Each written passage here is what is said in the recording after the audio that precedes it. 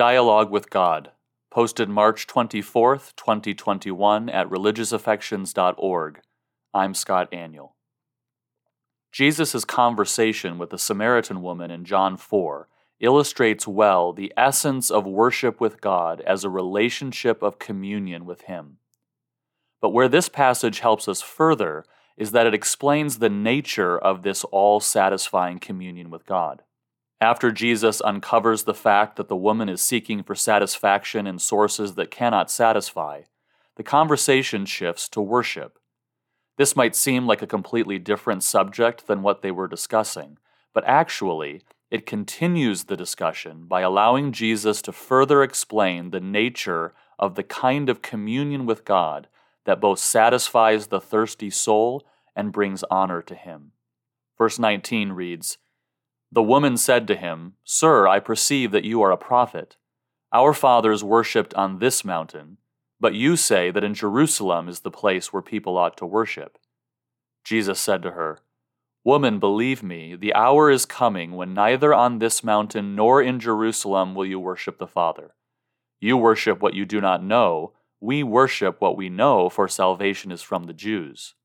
But the hour is coming, and is now here, when the true worshippers will worship the Father in spirit and truth, for the Father is seeking such people to worship Him.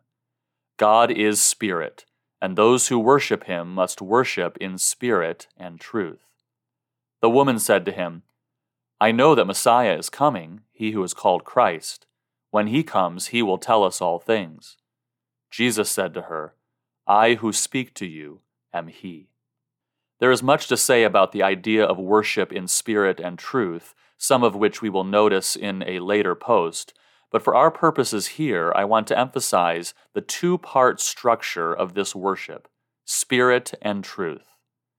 These two elements are essentially connected grammatically. Without one, you cannot have the other. You cannot simply worship in spirit, and neither can you simply worship in truth. God is seeking those who will worship Him in spirit and truth. So what then is Jesus communicating here by describing this twofold structure of worship? First, Jesus is at least implying here a Trinitarian basis for true worship. We already saw this in Ephesians 2:18, "For through Him, Christ, we both have access in one Spirit to the Father." Jesus is alluding to something similar here when He says that the Father is seeking those who will worship Him in spirit and truth. The term spirit here is a word that simply means breath, and while I think that it primarily means other things that we'll talk about in a moment, the word can also refer to the Holy Spirit, another member of the Trinity. And then, while the term truth refers to God's revelation, which we will discuss in a moment, remember what Jesus said of Himself in John 14:6, "I am the way, the truth, and the life." So He is at least partially alluding to Himself here with the word truth. The nature of the gospel and the nature of true worship is by necessity dependent upon the triunity of God. We come to the Father through the Son in the Spirit. But the other importance of recognizing the Trinitarian essence of worship is the fact that each member of the Trinity has a relationship one with another, and when we are converted, we are brought near by the blood of Christ to join in with that relationship.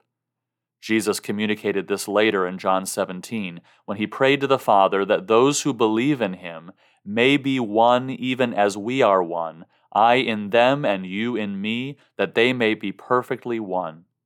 Once again, this is relationship language to describe the nature of the gospel and the nature of worship as communion with God through the Son in the Spirit.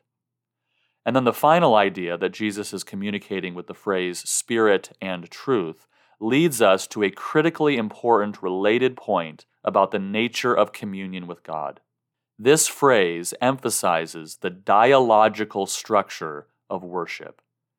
Worship that is communion between God and His people is not a monologue, it is a dialogue. God speaks, truth, and His people respond, spirit. While the term spirit, as I've mentioned, may imply the Holy Spirit here, the word can also refer to our inner spirits, And I think in the context of this passage, that is Jesus' primary point. The woman had asked him about the proper outward physical place and method for worship, but Jesus emphasizes that in addition to the truth of God's revelation being a necessary part of the worship God seeks, so also the inward response of our spirits is necessary for true worship. Next week, we will unpack this two-part dialogical structure of worship. You can read this post at religiousaffections.org.